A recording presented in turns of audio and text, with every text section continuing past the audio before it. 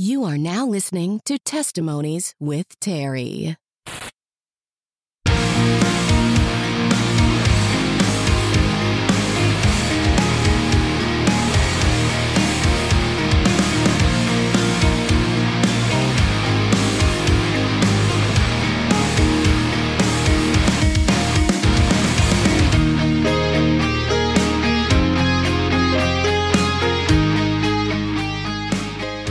Welcome everyone to episode 2 of Testimonies with Terry. I'm your host Terry Skaggs, and thank you so much for tuning in. Last week, episode 1 dropped featuring Mackenzie Fuchs's testimony, so if you missed it, make sure to go back and give it a listen. I want to take a second to thank you all for making last week's launch so successful. While I'm not focused on getting a certain number of downloads, I do want these testimonies to get out to as many people as possible to bring hope, healing, and inspiration. And the best way to do that is for you guys to share this podcast with others, leave a review on whatever platform you listen to this on, and for those of you who have Apple Podcasts, make sure to leave a 5-star rating, as that helps out a lot and is much appreciated. This week, we're celebrating Pastor Appreciation Month by having my pastor on the show. You're going to hear a testimony of how an emotionally neglected middle child looking for attention and value in all the wrong places came to find his identity and purpose in Christ. And you're going to hear how saying yes to God at timely moments in his life shaped it and prevented disaster from happening. Ladies and gentlemen, this is Denny Curran's testimony.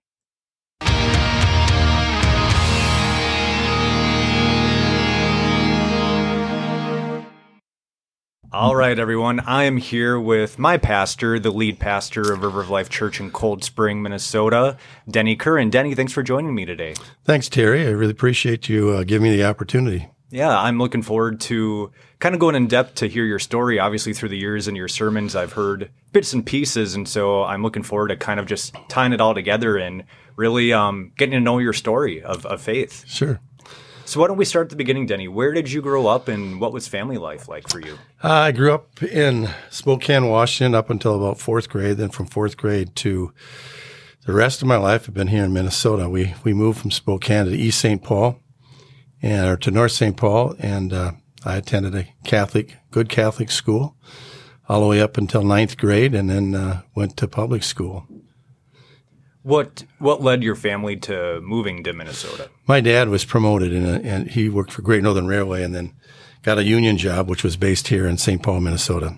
What was that like for you, moving from the West Coast? It took some time to adjust to the different culture. The people talk different here than they do. They think different. They have different interests, and we were in the foothills of the Rockies and loved that area. I mean, it was absolutely beautiful, pine trees and crystal clear lakes. And then moved here, and we missed the mountains, I think, more than anything. Everything was so green here that was something unusual. But we live close to a lake, so we were close to lakes, but they're not as clean or as the water as clear as we had out west. So yeah. What was it like for you personally making that move? Did you enjoy it, or what struggles did you maybe have with it? We didn't have anything to say about it. It was my dad was going to do it, so I remember as a 10-year-old that it's just something we're going to do. And I do remember missing some of my friends and driving by their houses as we left the town for the first time or for the last time, and knew I probably would never see them again. So it kind of gave me an empty, hollow, scary feeling, and then had to adjust to this area and make new friends. And, so we were constantly moving when we got here to different schools. When we got here, we went to Harmony Elementary, and then I moved over to St. Peter's School, and then back to Harmony Elementary, and then North Junior High, and then to Hill High School, and then to Harding High School. And in Spokane, we had 3 different schools. So it was always trying to make new friends and to adjust to learning styles and the different schools that we attended, from public school to private school was was an adjustment. But, it's just something we did. We never thought, well, I'm not going to do this, because it was just, we figured part of life, and we did it, Yeah, it sounds like you just kind of became resigned to the fact that this is just what we do. I got to move schools. I got to make new friends. And what was that like for you, making friends at all these different schools? Well, it was exactly right, Terry.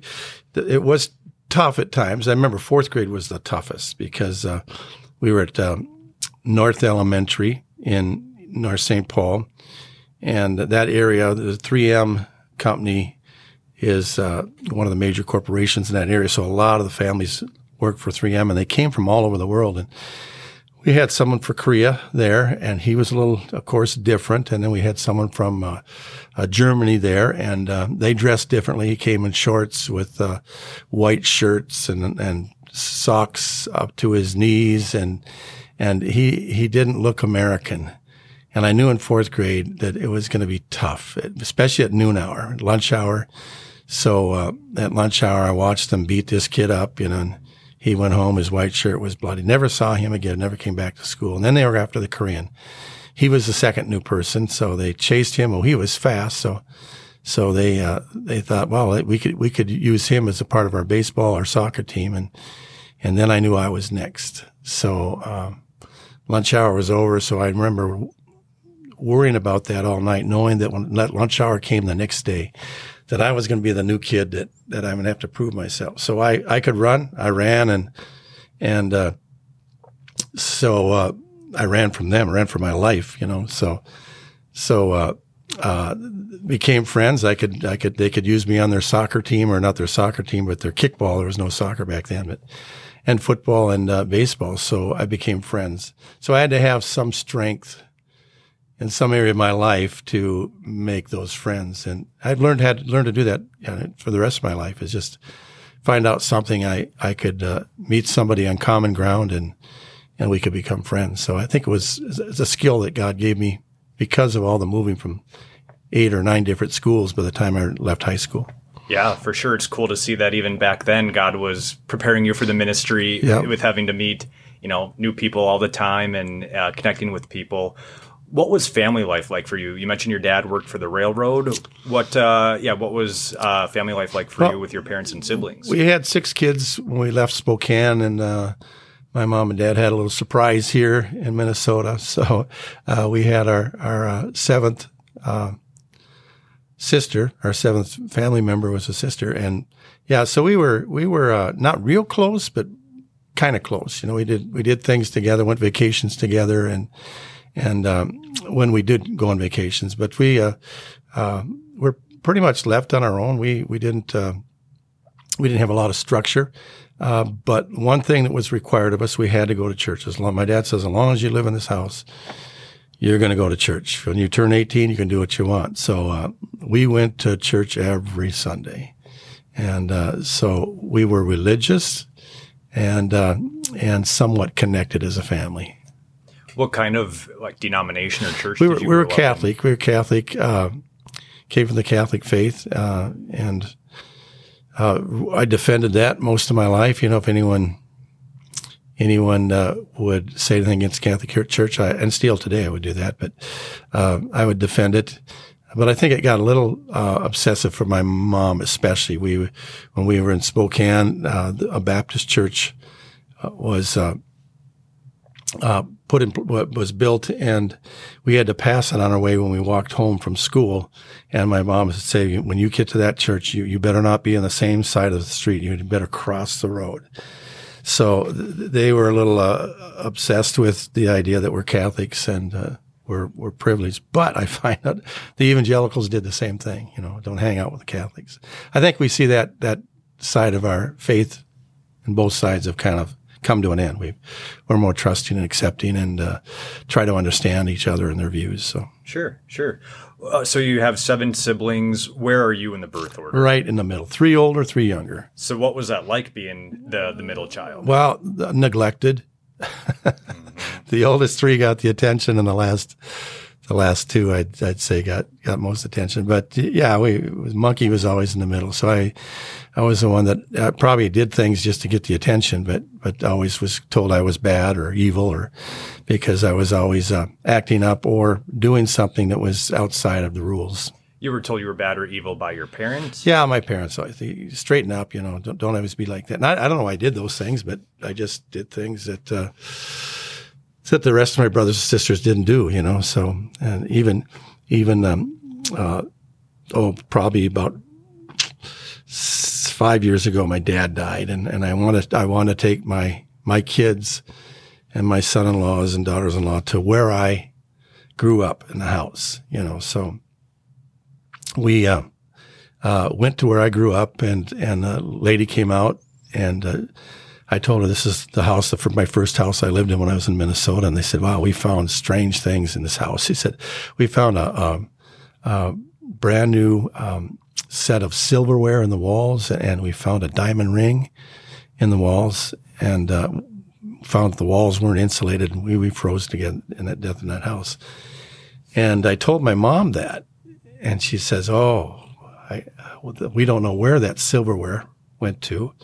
And that ring that my dad bought me, we always thought that you stole it, sold it to buy drugs, So I got blamed for things I didn't do, but because of the way I was living and the direction I was going, that's why the blame came to me. So that's kind of how I grew up. Yeah. Sounds like you maybe were acting out at times to get some love and affection and attention from your parents. I know just working in the therapy field, that's pretty common for the middle child to do that, because oftentimes the middle child does feel left out, neglected. I think of like Jan from the Brady Bunch. That's kind of a classic example of a middle child there. Sure, yeah. So you mentioned you were blamed for things because of the way you were living. How were you living at that time? Well, we were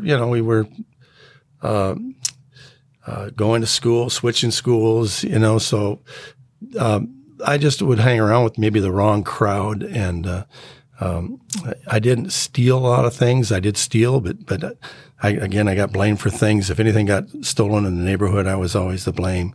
So one day, I came home from high school, and in ninth grade, my older brother is a genius, literally a genius. He's a chemist and works in the field of science. And then my younger brother had, he did everything he could to get good grades in school. My older brother he got great grades. And then he got tired. My brother got tired in school, and they figured out years later that school was beyond school. He needed to be in a higher level, and they now take care of that, the gifted kids. So we all came with our report cards. My oldest brother, who should have got straight A's, got just a really poor report card, and my younger brother got a really poor report card, and I got a really good report card. So, because I wanted to prove something to my dad. I think that I wanted to hear him say, I'm proud of you, way to go. But he took the report card and threw it on the dinner table, and he turned to my brothers and said, if that dummy could get those grades, you guys could do better. Oh, man. And that's probably ninth grade is probably when I quit school. I said, well, I've done all I could, I was told that I was going to be like my Uncle Gene, all my life. Because of my behavior. And my Uncle Gene, of course, was an alcoholic and had gone through a couple marriages. So without knowing it, I became like my Uncle Gene. So it sounds like throughout your early years, you just had a lot of words of discouragement. I would even call them kind of like words of death, spoken over you by your parents. What did you do to that? I feel like people have two choices in that situation. They can either try to rise above that and prove those people wrong, or sometimes people get so deflated that they just take on those words as their identity and they start believing those things are true about themselves. What did you do? Well, for parents, you never say anything derogatory or bad against your kids, especially in front of other people. So that's what I did in ninth grade. I said, I'm gonna prove them wrong. And we were at Hill High School. At that time was one of the elite schools in the state, if not the Midwest or the country. And I'm going to really do my best and ask the teacher for help, and just spent 2 to 3 hours every day in studying my work, and then got a really good report card. So I did everything I could to prove my dad wrong. But then when he just said, that if that dummy could do that, you guys can get better grades. Then I gave up. And I said, I can't do it. I've tried to prove myself. I've tried to add up to their expectations, which was get a good education. Why? So that you can get a good job. Why? So that you can be successful. Why? So that you can buy lots of things, So, and I just gave up. And that's when I switched. The crowd I started hanging around with was, not the crowd you want your kids to hang around with. And then we just started doing things that was pretty common to our culture. Which were what? Drugs, alcohol. Mm-hmm. Back then it was kind of experimental. We were looking for, we tried to rose up against any authority. We saw a lot of that take place then, and it is as it is today. So, didn't a lot of lack of respect for authority and get into drugs, alcohol, and probably an immoral life, a party life. So. That's what they expected me. That's what Uncle Gene did. That's what I was going to do. So, and I see it now, and that's what helps in my preaching. That whatever you expect of your kid, that's what you're going to get. So, expect the best, get the best. Yeah. No, that's a good word. That's a good word. So, it sounds like that was a really pivotal moment, though. Your dad, saying if that dummy can get these grades, you can. You mentioned that you really always wanted your dad to just tell you, "I'm proud of you." Did that ever happen in your life?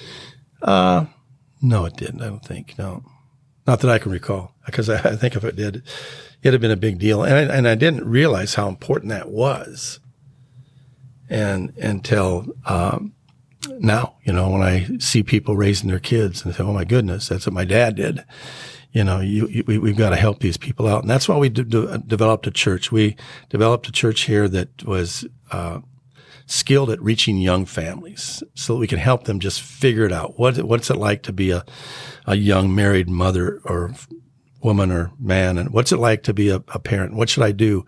How should I raise this child? Just try to figure out things that are common to their experiences as a newly married or a new parent. So that's kind of been on my heart is hey, let's help these people out, make sure that they don't do the things that I've seen other parents do and see their kids go the wrong direction. Yeah, no, that's awesome how you took what you went through in those really formative years of your life and now as part of your ministry, really making that a focus to help others prevent going down that road. What, when it comes to your substance use, drugs, alcohol, did you feel, I don't know, looking back at it, do you feel like that was like a really big problem for you that you struggled with, like that you were addicted? Was it more of just a leisure thing that you did? It was, well, my parents thought I was an alcoholic, I say I wasn't, but every alcoholic does that, So I said I could deal with it. I could handle it. I was getting into it, and I think the Lord got me at the right time. He just saved me before I went over the top. So I would tell people and my friends that I can handle it. I can quit when I want, but I never did until I got saved. So it was probably experimental, and then became a weekend thing, and then it became something more than weekends, and then I got saved. So I think God saved me at the right time. Yeah. Yeah. Well, let's get into that. You mentioned that you grew up Catholic and, currently in the story here, you're a ninth grade dropout, really going down the path of substances. What happens next? Well, I didn't quit school at ninth grade. I kept going to school, but I quit trying. Oh, that's what you meant. Yeah. I didn't drop out in ninth grade. I graduated from high school, but, I didn't put the effort into it like I did prior to ninth grade, and especially in ninth grade, so, it was just after high school, I had I had decisions I had to make. My dad wanted me to get into the armed forces because he felt I needed to be disciplined, and he was right. My life was really totally undisciplined. I did what I wanted, when I wanted. How I wanted. And so it was tough to work for somebody that didn't know when I was going to show up to work or when I was. So that was kind of a time of, I began to really look within. I was getting sick and tired of everything I was doing and was trying to do what I could to stop. I said I could stop, but every time I tried, I'd stop for a little bit, and then I'd go right back into it. Met a girl that in high school that really liked, and she said to me, she was 10th grade, I was a senior, and so we started dating. The first thing she said to me when we were dating is, "Hey, I'd like you to go to church with me." She was what I called a goody two-shoes, very religious, and was always asking me to go to a youth event that was spiritual or to their church. And I said no, but I had other plans for her. I thought, here's what I really want to do. And so it was during that time that I thought, I really need to straighten my life out, because I've really got something that's good, that I liked, and that didn't end well, So she was going into her senior year, and I was going into college, probably my second year of college, and we broke up. And I think I've never talked to her about why, but I have suspicions, that was the way I was living, just wasn't attractive to her. And I think her parents were looking for her to get somebody that would maybe take her to where she dreamed to go, and I wasn't that person. So that kind of broke my heart. And I had people that I worked with, and they were always telling me that I was going to go to hell because I was a Catholic, and that didn't help. I mean, don't ever do that. So yeah, not a good idea. Yeah. So I wasn't going to hell. I found out now I'm not going to hell because I was a Catholic. I'm going to hell because I didn't know Jesus, So that made me mad, and it was counterproductive. But then they would say every now and then, and this went on for like 3 years, why I was dating this girl and why that was in high school and in college. They were always just trying to convince me to switch to their faith. It was more to their faith than it was to a relationship with Jesus. So they still had an impact on my life. I'd work with them. I'd come to work. They'd ask me what I did over the weekend, and I'd share with them. And one time there was 3 of them. They gathered around me, and we were going to start casting demons out. You're demon possessed. Anyone that does those things is demon possessed. And I could say, well, go ahead, But so a lot of things they did not work. It just drove me away from anything that they were involved in. Yeah. But they did say something that I think stuck with me, is that, well, if you ever want to come to our church, here's what we're going to ask you to do. Jesus loves you. And when they said that, I mean, it was just a simple statement. I thought, really? Knowing what I do, I always thought Jesus was someone who hated me, waiting to squish me like a mosquito in the palm of his hand, because of the things my parents said, you're not a good kid. And my neighbors said, you're not a good kid. My friends said, you're crazy. And God loves me. So that stuck with me. And they said, if you're ever into trouble, you get in too much trouble, turn to God. And we know he'll be there. Now, if they would have said that 3 years earlier, it probably would have saved me a lot of pain. Yeah. Because that stuck with me, and they said at the right time, because I was in a lot of trouble. It was my second year of college. My girlfriend and I just broke up, and I went to my bedroom and knelt down by my bed. I didn't know what to say, but I was in so much trouble I knew nobody could fix it. My girlfriend had said she was expecting. I'm not sure it was my kid or not. I was in trouble. Houses were being broke into all throughout the neighborhood. Guns were being stolen, money, jewelry, and I was being blamed for it. And, truthfully, I don't even know if I did those things or not. I mean, I doubt I did them. And the night before, my mom had a call from the St. Paul Police Department and said, "Hey, where's your kid at right now?" And she said, "He's in bed." Why? Well, the houses are being broken into, and we think it's him, So I wasn't in bed. So when I got home, she said, "Where were you?" And I told her I was at a party, So I'm not sure if he believed me or not, but went to bed. So what was that next night? It was a Friday night. I got down on my knees and said, with all these things going on in my life, I'm sick and tired of being sick and tired. I've got to change. There's got to be something. And then that hit me that God loves me. And if I'm ever in a place where I'm desperate, turn to him and he'll be there. So I prayed the prayer. You've heard it. People in church have heard it. God, if you're real, prove yourself to me right now and I'll give you my life. And right behind me, over my left shoulder, I could sense a presence. My room was completely dark.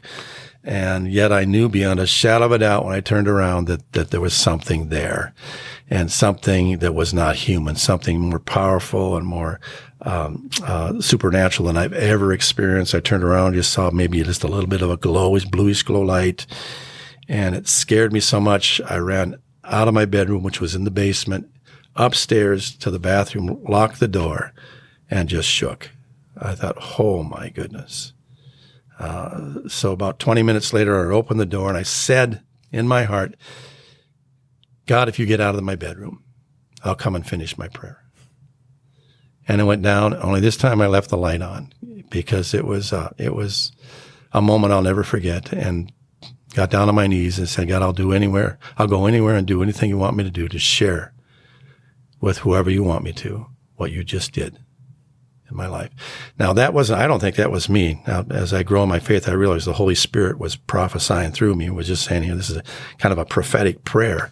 You are going to go in places you've never dreamed, to people you've never dreamed of going to tell them what I did for you in this bedroom. And that's what I've been doing ever since. What an experience. Yeah. What an experience. I'm trying to think back to, man, all these accusations being made against you.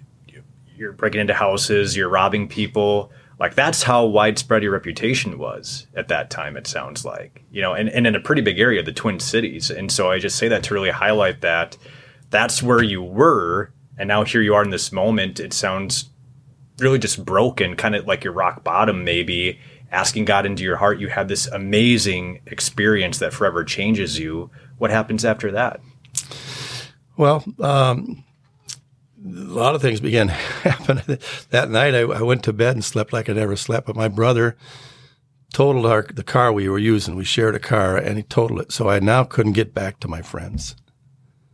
And it didn't bother me, so now I'm hitchhiking to work and trying to buy a car, So after about, I would say 9 months after that prayer, I saved enough money to buy what I call a dream car, which the story behind it's pretty incredible. It was a repossessed car I've always wanted. A guy from Florida moved up here, and he couldn't make the payments while he was trying to support his family and go to college. And so the car was worth probably about $2,500. I got it for $1,600. It was a Plymouth Cuda.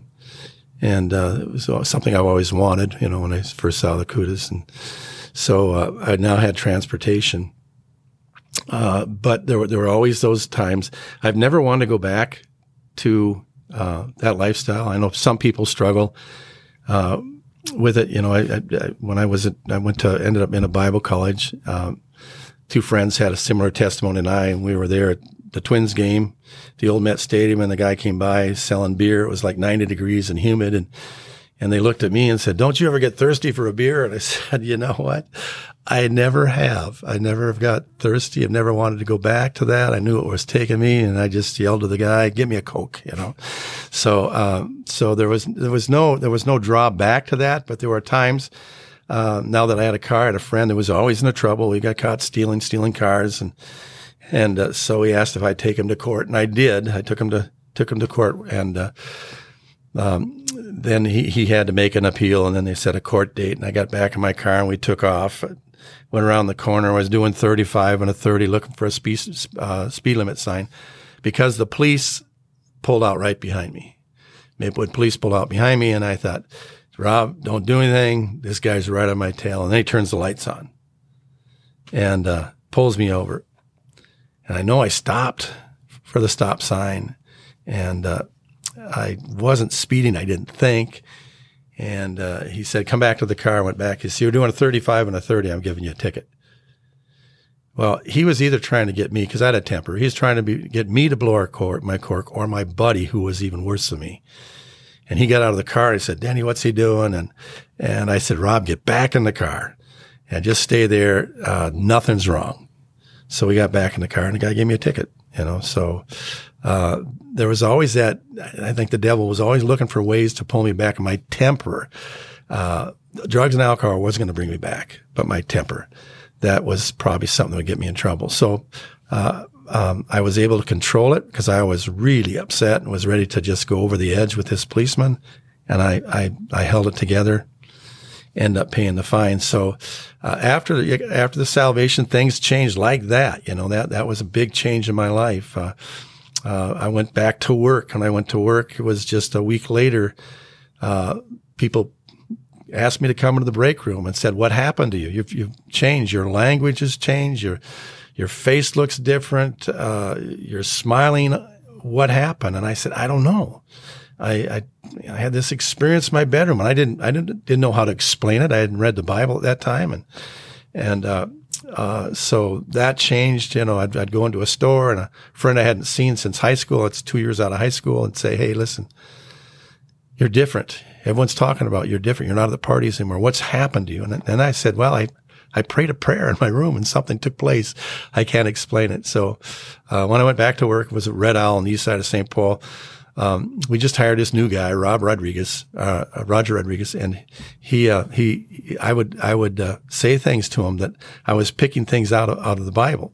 And the way I got my first Bible was at college. I thought, well, maybe I should start reading the Bible, but I didn't want to be seen with one. So they had a little Bible about the size of a pack of cigarettes there at Luther Hall at the University of Minnesota. So I picked that up and stuck it in my pocket. And then when I was playing softball, I'd roll it up on my sleeve, thinking that I've never smoked cigarettes, but that people wouldn't think it was a Bible, that, hey, he's smoking now. So, but I started reading that. And then at work, Roger Rodriguez would ask, how do you know, as a Catholic, how do you know so much about the Bible? And I told him about the experience. I said, I can't explain what happened.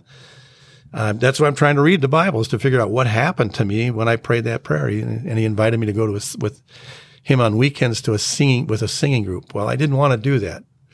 I played softball on the weekends, and I would go fishing, and I loved to do that. I didn't want to go traveling with a singing group because I couldn't sing worth a lick. Well, after he probably a number of invitations, I finally accepted the invitation. Okay, I'll come. And now here's one part. I read the verse that said, I've come that you might have life, and you might have it more abundantly. And college was I've been saved now for probably about just over a year in this experience. And it was September. We're all going back to school. What we did was we went to Withrow, Minnesota, just close to Stillwater. They had a kind of a square dance place there. And we were going to have a contest, and there's just mean things we do to girls. And it kind of bothered me we were doing this, but I set it up. I started promoting it. We'd all put money on a table, and the one that was able to come back with a girl and kiss them at the table and convince them that they loved them, then they won the pot, So this was starting to eat at me. Well, I'd promised this Roger that I'd go to church with him on Friday night and forgot about it. And that was the night of the dance. And all my buddies, my unsaved buddies, were going to be there. So this would probably be my first time back to a place where there was alcohol and a lifestyle that I was trying to come out of. It switched when I prayed my prayer. And he shows up at 6:00 and says, I'm getting ready to go to this dance. And he said, you ready to go to church? I said, oh, yeah, that's right. Friday night? Yeah, it's a special service. So I said, okay, how long could church service go, right? An hour? Be done by 7 to 8. I'll still be able to get to Withrow by 9 to midnight. That's when the excitement starts. Sure, I'll go to church with you. So we went to this little church in New Hope, Minnesota, and the singing was like I'd never heard before. And I was spellbound.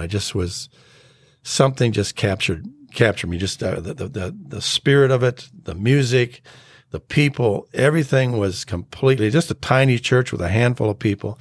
And then the group that was singing was the group that invited me to be part of the group.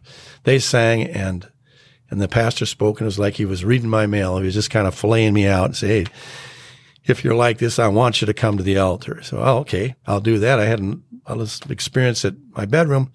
Maybe something will happen there. And I went to the altar and prayed, but I did more crying than praying. I don't know what I was doing, but I sat and cried, and people, I was kind of out of it. But when I came to, I looked, and there was people all around me with their hands laid on me. It made me a little uncomfortable, but I knew something happened again. And when I looked at my watch, it was 10 o'clock. So the service went 3 hours. Wow. So I'd never made it out to Withrow. And by the way, the friend I was with that was going to drive me, he had a CUDA as well. I went back to my home and was going to bed, and he shows up at 2 a.m. He's shook up, and he says, Denny, I need to talk to you. Walks in my bedroom, just kind of walked through my house. I said, what happened? He said, I was in a car accident tonight. And you would have been with me. So, he totaled his car, ran into a hay wagon that somebody deliberately pulled out into the road and smashed into that. And he said, I want to know what you did. How did you change? So I shared with him what had happened in my life. So that's kind of a lot of different things. It's always hard for me I'd have to sit down and write about it to figure out the sequence of everything. But after I got saved, these things just really started moving fast. Yeah. And at the time, did you recognize that, avoiding, going to the dance and being in the car crash, things like that, did you recognize like that was God's covering, protecting you? Or did you just at that time just think of it, oh, that was just a happy coincidence? Or no, I didn't recognize any of that until later, now I can say, wow, I look back and when God saved me in that bedroom, that things started moving. I think the biggest thing that got me into trouble was my car, so that was before I bought my CUDA. It was a Chevy Impala, and I shared it, so kind of a family car, that my brother totaled that car, which cut me off from my influencers, which were not good, so, and then I ended up with the singing group, again, influencers, but really good, so I look back, so, well, if my brother didn't total that car, where would I be?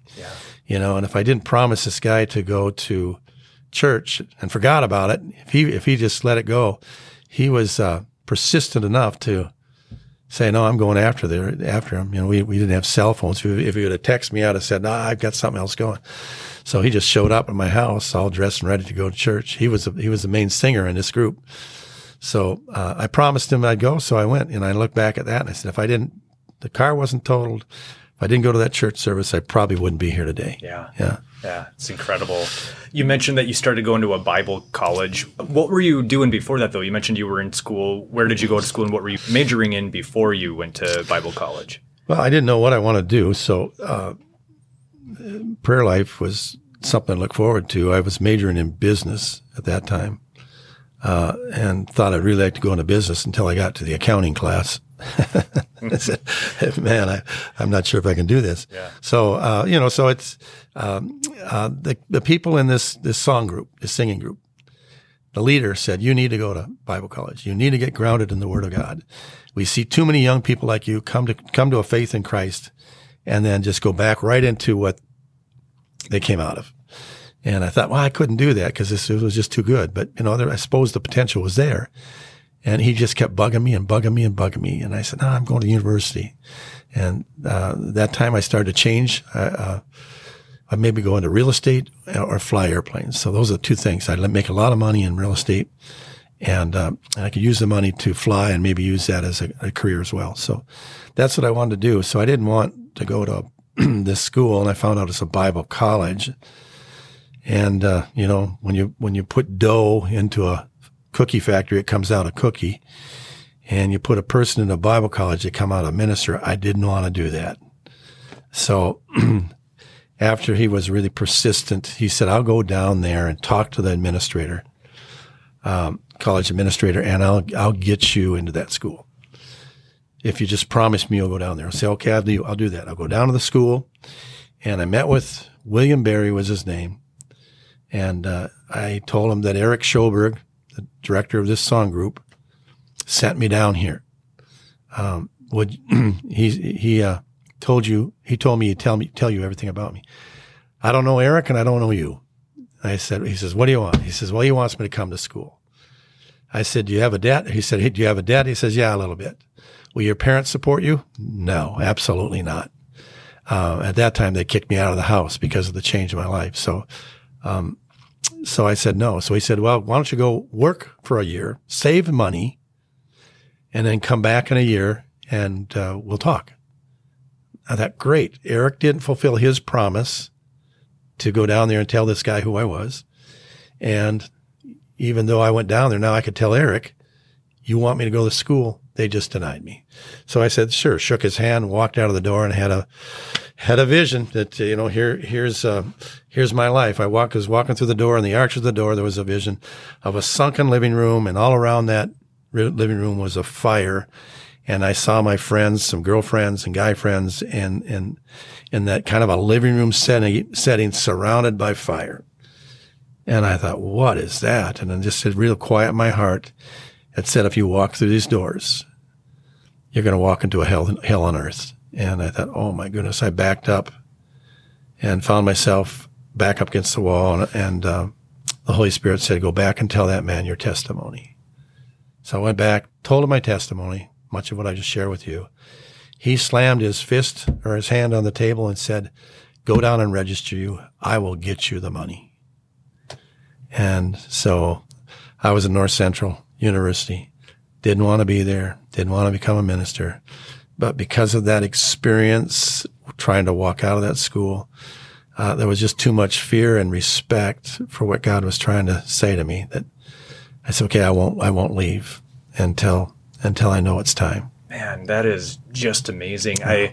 I think about your obedience in that moment, for you to actually just kind of stop and listen to the Holy Spirit, but not just listen to actually obey the Holy Spirit. And look what unfolded after that, how different life would have been if you didn't take that, a couple seconds or a couple minutes to actually listen to the Holy Spirit. I want to go back a little bit. You mentioned that your family kicked you out of the house after your experience. And I was going to ask about that, with you getting saved, going to a Bible college. What was your family's reaction to that? Yeah, that was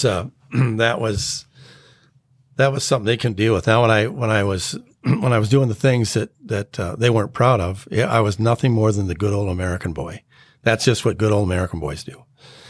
They should have kicked me out of the house then, but it wasn't until I gave my heart to the Lord. They saw the change in my life. Start going to this church service with this Roger Rodriguez and bringing home a Bible. And that's my dad's, I think, was like the straw that broke the camel's back, all this other stuff. And then being accused of having a child out of wedlock. My dad just had enough. And he said, that's it. You're done. Pack up and leave. Well, at that time, I had my own car now. I had my Cuda. He says, take what belongs to you, what belongs to us, leave here. You're done. And I left. And that's when I went that's probably one of the motivating forces to go, at least to the college. And I didn't want, even though I didn't want to go there, it might be someplace I could find a bed, So that was experiences I'll never forget. Yeah.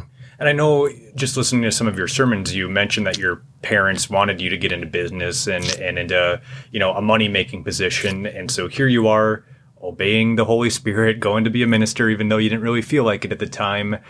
Did your parents ever come around to, just the decisions you were making in your life? And did they ever accept, the fact that you got saved, or was that something that was just always kind of a sour point for them? Well, it's always been a sour point, but it was about 6 months after I'd started going to Bible college. I started in February, so it was probably about June, somewhere in there, June or July, that they called me home because they hadn't seen me. My mom called me, somehow got a hold of me and said, hey, would you come home? Dad and I want to talk to you. So I went back home and they put their blessing. My dad said, you know what? You just were like an 18-wheeler shifting gears all the time. You just had absolutely no discipline. your life had never had a course set for you. And this just bothered us. But we see the change in you. The change is so drastic, we can't deny it.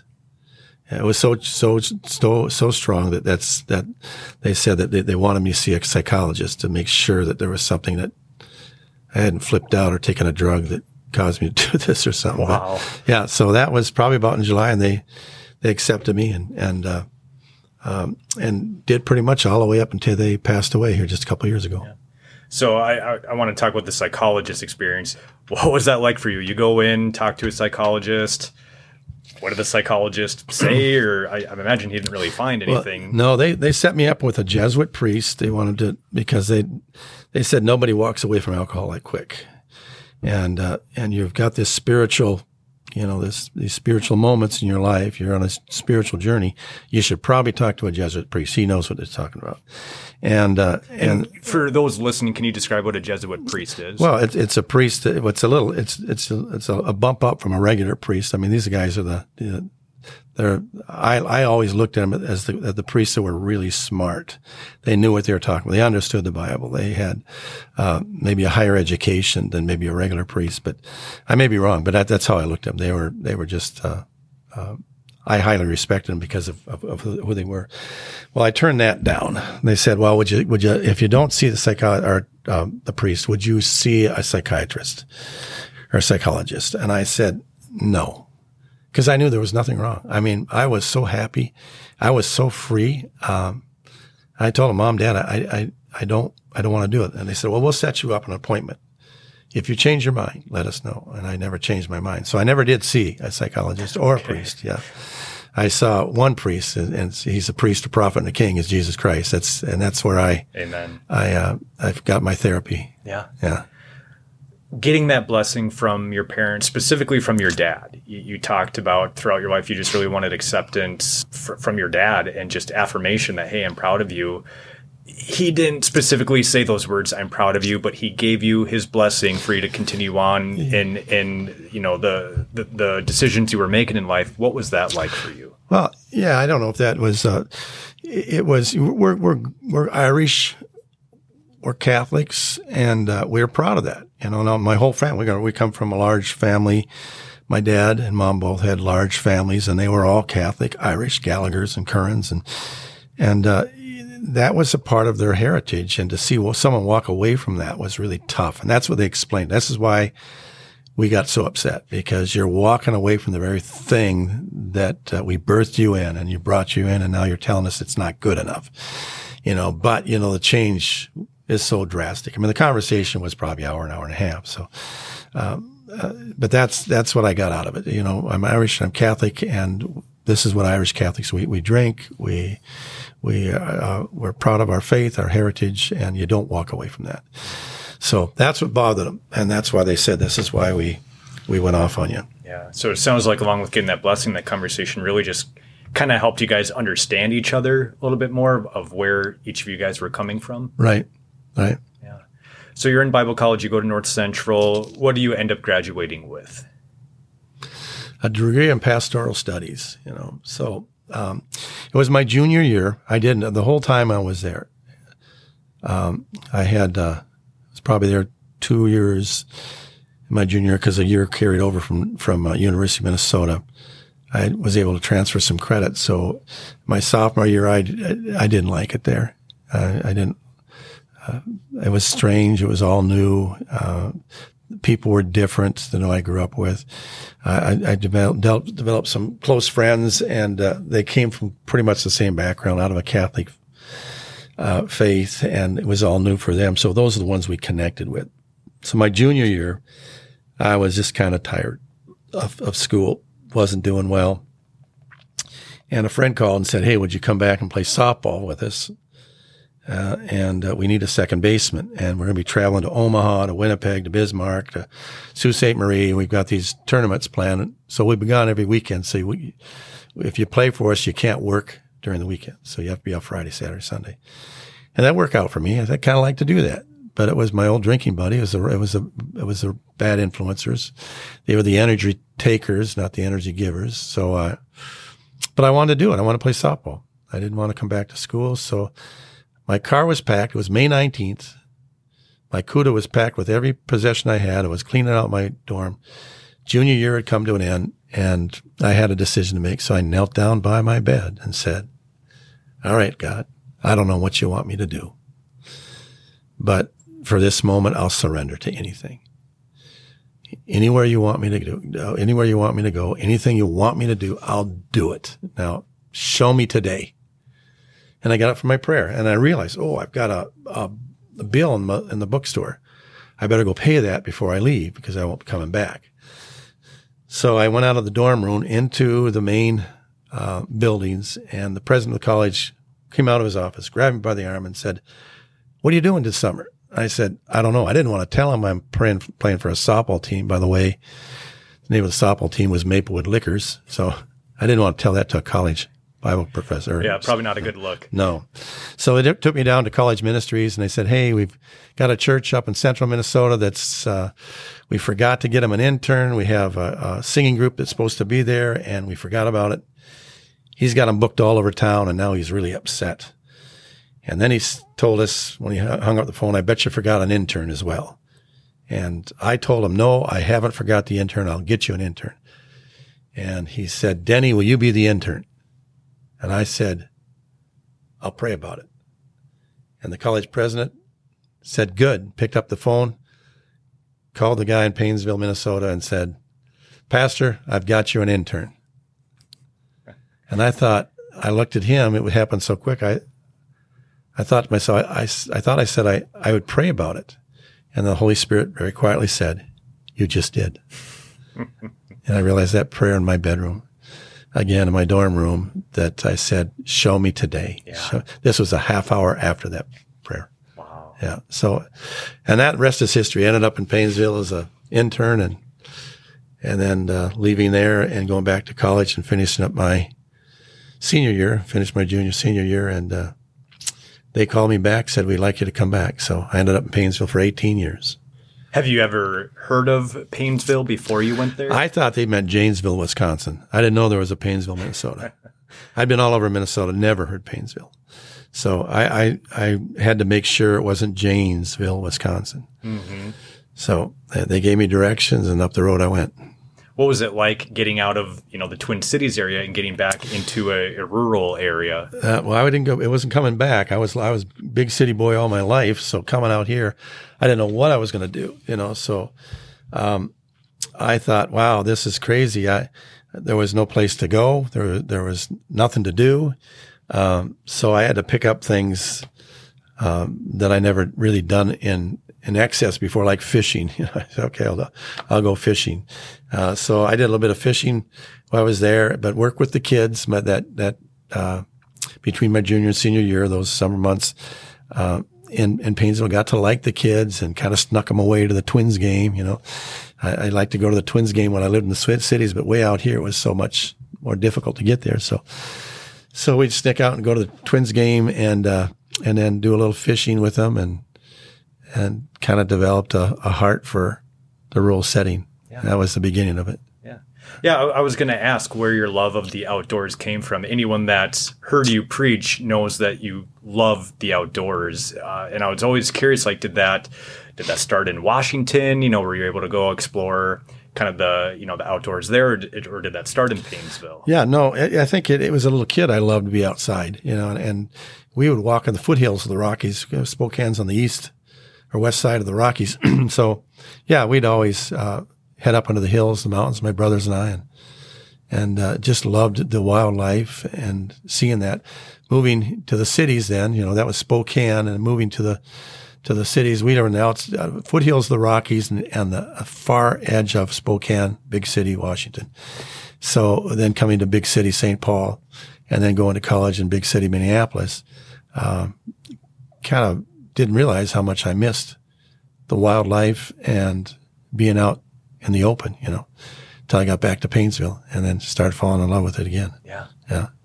So you served in Paynesville for 18 years. At what point does God put it on your heart to start, your own church in Cold Spring? Well, that's interesting. We we loved Painesville. You know, we thought we'd be there for the rest of our life. I was children youth pastor for 9 years, and then senior pastor for 9 years. And the church was full, but it was difficult. It was a third, fourth generation church. So I'm always looking for creative things to do, things that would create interest or draw attention so that I could share the gospel. They liked the good old-fashioned style of service. You know, I wanted to bring the drums and the keyboards and the tambourines in. You know, of course, the tambourines might have been a mistake, but anyhow, the drums and the keyboards and the guitars, they didn't like that.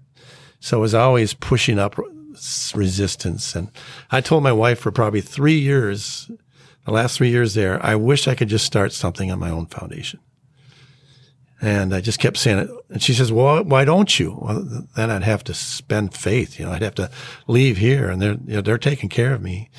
You know, so the Assemblies of God, the last 10 years, 1990 to 2000, they wanted to call that the decade of harvest. They wanted to plant churches all across America. And they made this big effort, this big campaign to do that. And I was in a meeting with other ministers who were very critical. And we're 3 years into that decade of harvest, and we hadn't planted a church. And they were critical of the whole thing. And I said, why be critical? Let's do something about it. And they said, well, why don't you then? We'll just nominate you as the head of our section, as our decade of harvest rep.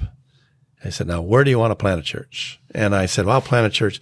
I want to go Glenwood or Annandale, Melrose, Albany, one of those towns. And they said, how about Cold Spring? And I said, no, I don't want to go Cold Spring, because it was just, to me, it just seemed like a really hard city. And to make a long story short, I turned out that I got outvoted, that our section said, you're the head of decade of harvest for our section. We want you to go to Cold Spring. Now, good luck. You know, so, okay. I didn't know what to do. Took an ad out in the newspaper, and 6 people showed up to a Bible study at the American Inn, which is now the Riverside Inn. And I thought, wow, that's pretty cool. 6 people showed up. And I just started bragging about it to my home church in Painesville. I didn't realize they didn't like the idea. So this was the beginning of November, and as the year went on, or the weeks went on, first week, 6 people showed up, and then for the next 6 weeks, nobody showed up until Christmas. And then I took out an ad in the paper and said, we're closed for the holidays. We'll resume our Bible study at American January 12th. So we did. And I went back January 12th, 12 people showed up. So I doubled in size. I didn't quit when no one showed up. I had 6 people, and for 6 weeks, no one showed up. My daughter was with me, and I kept telling her something big is going to happen in Cold Spring. God's going to do something here. He's going to use us. And it just encouraged her, as a 9th grader at that time, to come with me. She played the keyboard to lead worship, but nobody showed up to worship, you know. So then when we had 12 people, then things started cooking. And it went from 12 to 44 to 88. And what did you do during those few weeks where no one showed up? Like, did you and your daughter just kind of have your own Bible study? Yeah, we did. Yeah, it was daddy-daughter time, and we talked about the Lord. Now she's in ministry, and she's doing a tremendous job. And yeah, so it became attractive to her that I would, you know, she watched, and I don't know what she was thinking when I say something big's going to happen here. I say, right, nobody showed up for your Bible study again, you know. Yeah. I don't know what she was thinking, but she stuck with me the whole time, and now she's doing incredible things for God. So yeah, it was. And when I said to her, I believe God's going to do something in Cold Spring, something big's going to happen to her. I said that, but I'm not sure I believed it. Mm-hmm. But I just kept saying it. You know, it's going to happen. It's going to happen. And pretty soon it began to happen. Yeah. And so you started River of Life in 1990? No, 1993 was November of 94. Those were the 2 years.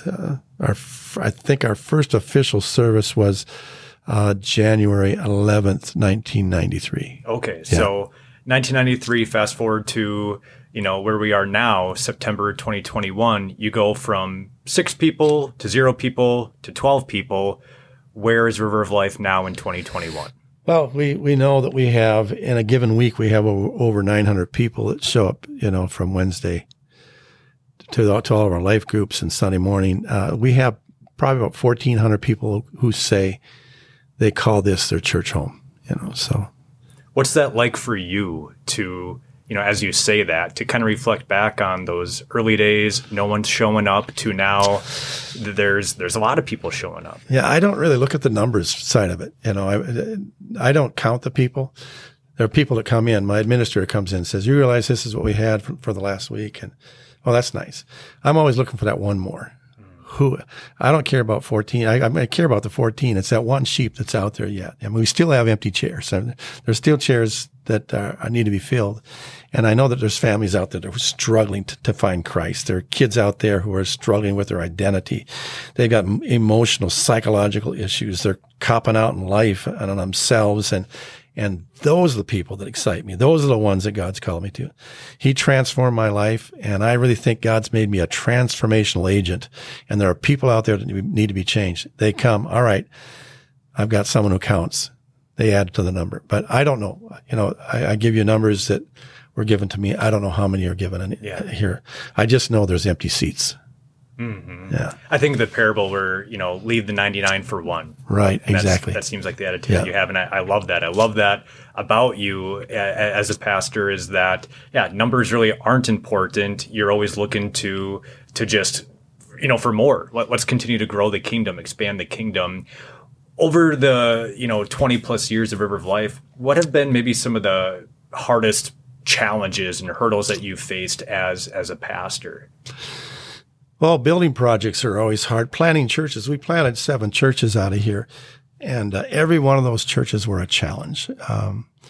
They're really, the Assemblies of God and other church movements have really become good at planting churches.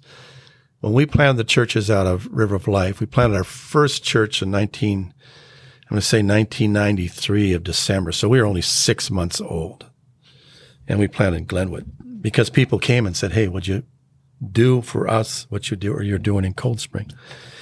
And we did, but there were a lot of challenges to that, financial challenges, challenges with our own movement that because we weren't planning churches like we should have been, it became a threat to people in that area. They're afraid they're going to lose their people. And I try to convince them, they're not your people. These are God's people.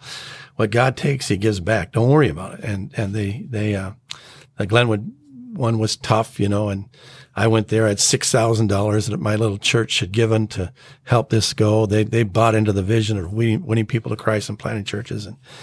And I was in that meeting in Glenwood, and they yelled at me. There was about I'd say about 8 people, 4 people from my section, 4 people from their section. And their superintendent, their presbyter said, "What gives you the right to come to Glenwood and plant a church?" And I said, I didn't say anything. I was shocked that any minister would ask that. The answer was obvious to me. There's lost people here. There's people here that don't have a full gospel message. I just think we owe it to them. That was my inside thought. But because he couldn't see that, I thought, this guy's just too dumb to understand. I had that $6,000 check in my briefcase. My briefcase was open. I was ready to hand it to him to say, "I'm buying into this. Here's what I'll give." But I shut my briefcase and said, "That's it." And then one of the guys from my section was with me. He said, "Wait a minute. Let's just ask the question. Give me one good reason why we should not plant a church in Glenwood." And make a long story short, nobody argued against it. And they said, "Okay, Denny, you do it." And, but we're not helping. And now we've got a thriving church in Glenwood, So every church plant, I know we don't have time to go each one had its challenges. The Waters was another big challenge. It was probably as big as the Glenwood. That was a tough church, but we stuck with it like we stuck with the Cold Spring when we had 6 people, no one, 12 people. Sartell had a lot of resistance, spiritual resistance mostly. And to look where they're at today is exciting. But the numbers don't excite me as much as maybe I think they should. But the idea that they're winning people, and now Sartell's planting churches, and our church in Glenwood's planted a church. So I've got not just daughter churches, I got granddaughter churches, and my granddaughter churches have planted other churches. So I got great granddaughter churches. And again, the district came to me and said, years ago, I don't count the numbers, but they said probably about 8 years ago, do you realize out of your church and the churches in rural Minnesota that you planted, there's nearly 6,000 people in church on Easter Sunday? I said, no, I didn't count those. But you know what? There's 6,000 more that need to know Jesus. Amen. Yeah. Amen.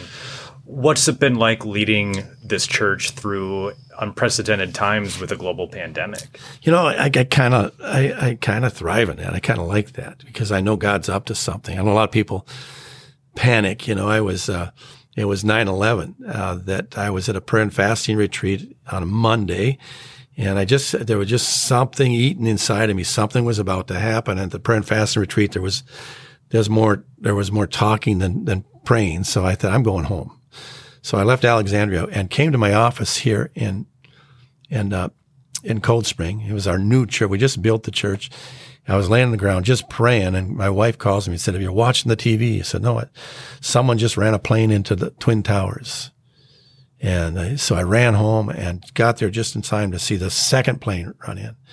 And I knew, every politician says, never let a crisis go to waste. That's politics. They try to use it to promote their party.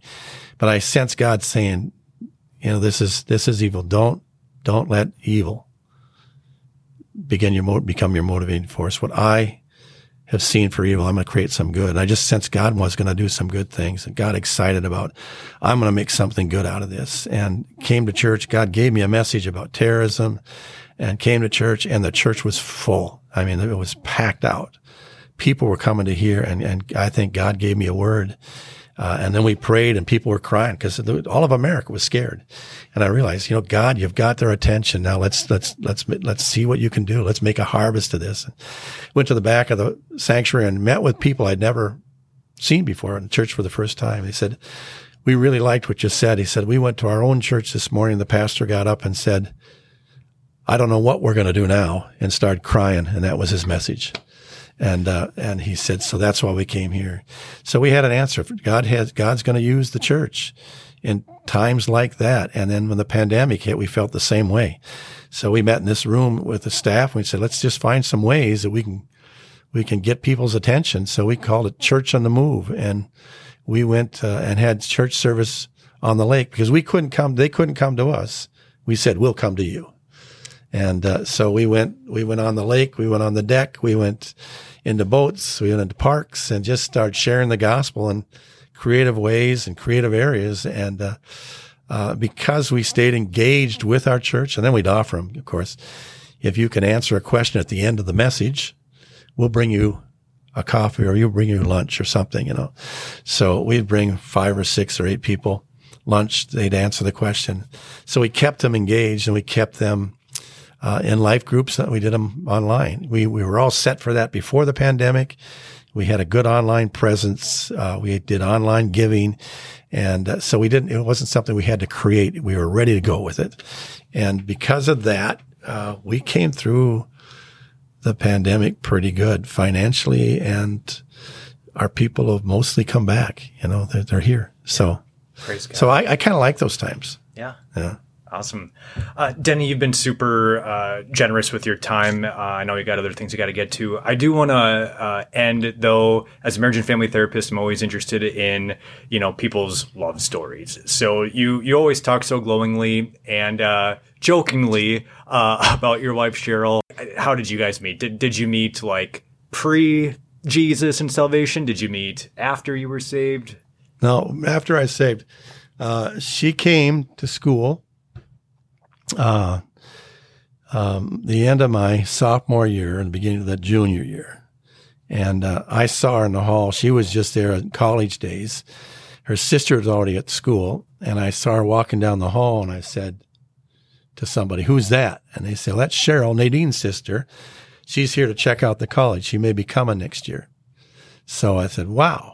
I'd like to get to know her, So I started to get to know her before school ended that summer, and we kind of kept a light relationship. And then my junior year started. We started to date, and then she broke up with me, and then we got back together, and she broke up. That went on like 4 times. And I thought, what's wrong with this girl? So then I went to my internship at the end of my junior year, and we broke up. And so it was always a heartbreak for me that, why couldn't she see this is what she wants, So and then coming back that junior year after a tough time interning in Paynesville, or my senior, coming back that senior year, we started getting more serious. I think our times together were longer. We weren't breaking up as much. And then on Thanksgiving, before we were going to go to her folks' house, we had broke up, I think, the beginning of November. She wanted to date somebody else, and she called and said, I want to talk to you. And I thought, no, I've been beat up enough. And I talked to a friend. I said, okay, I'll tell her. I'm going to meet her in front of the dorm, and I'm not going to play any more games. I know that's who I want to marry. So I'm going to ask her to marry me. And he said, you're crazy. She'll never do it. So it was the Wednesday before Thanksgiving. And we met in front of the dorm. It was cold, leaned up against my car, and she said, I want to get back together. I said, I'm not getting back together with you unless you marry me. And she said, yes. Wow. I did not know that. Yeah. Still brings tears. She caught me off guard. I thought this is the end, So picked her up the next day and we went out, met with her folks, and told them we were getting married. I didn't ask for her hand. I didn't know how to do that,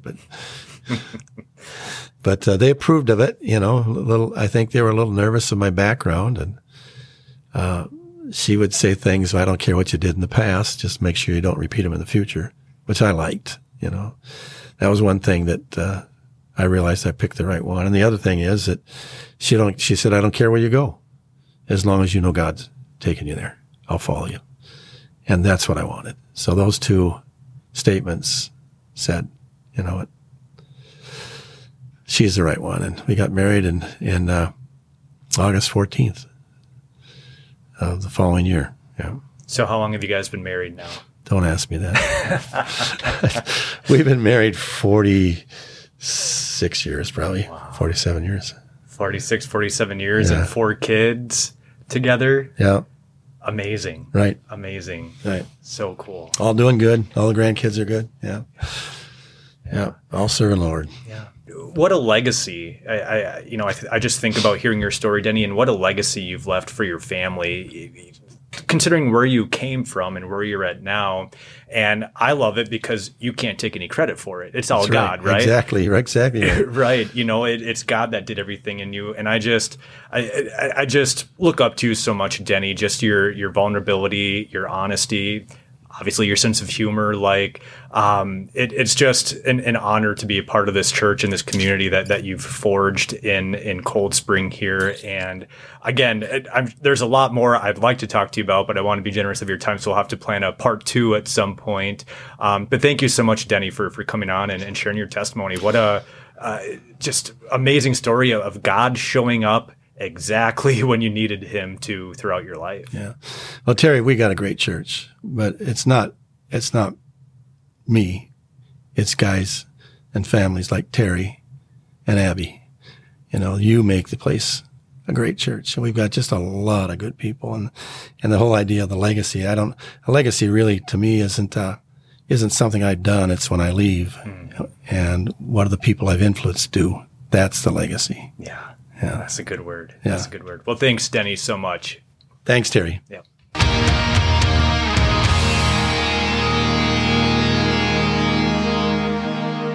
Well, like I said, guys, I could have easily talked with Denny for a lot longer, and we'll definitely plan to do a part 2 to dig into even more of his story.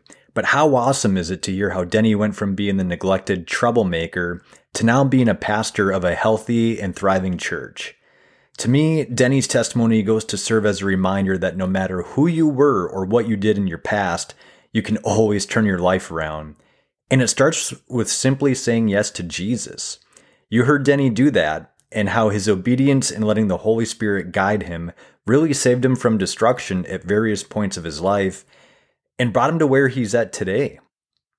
So if you guys have any questions for Denny that you'd want to hear him answer in part 2, use the hashtag AskTWT across all the Testimonies with Terry social media platforms, and we'll get Denny to answer some.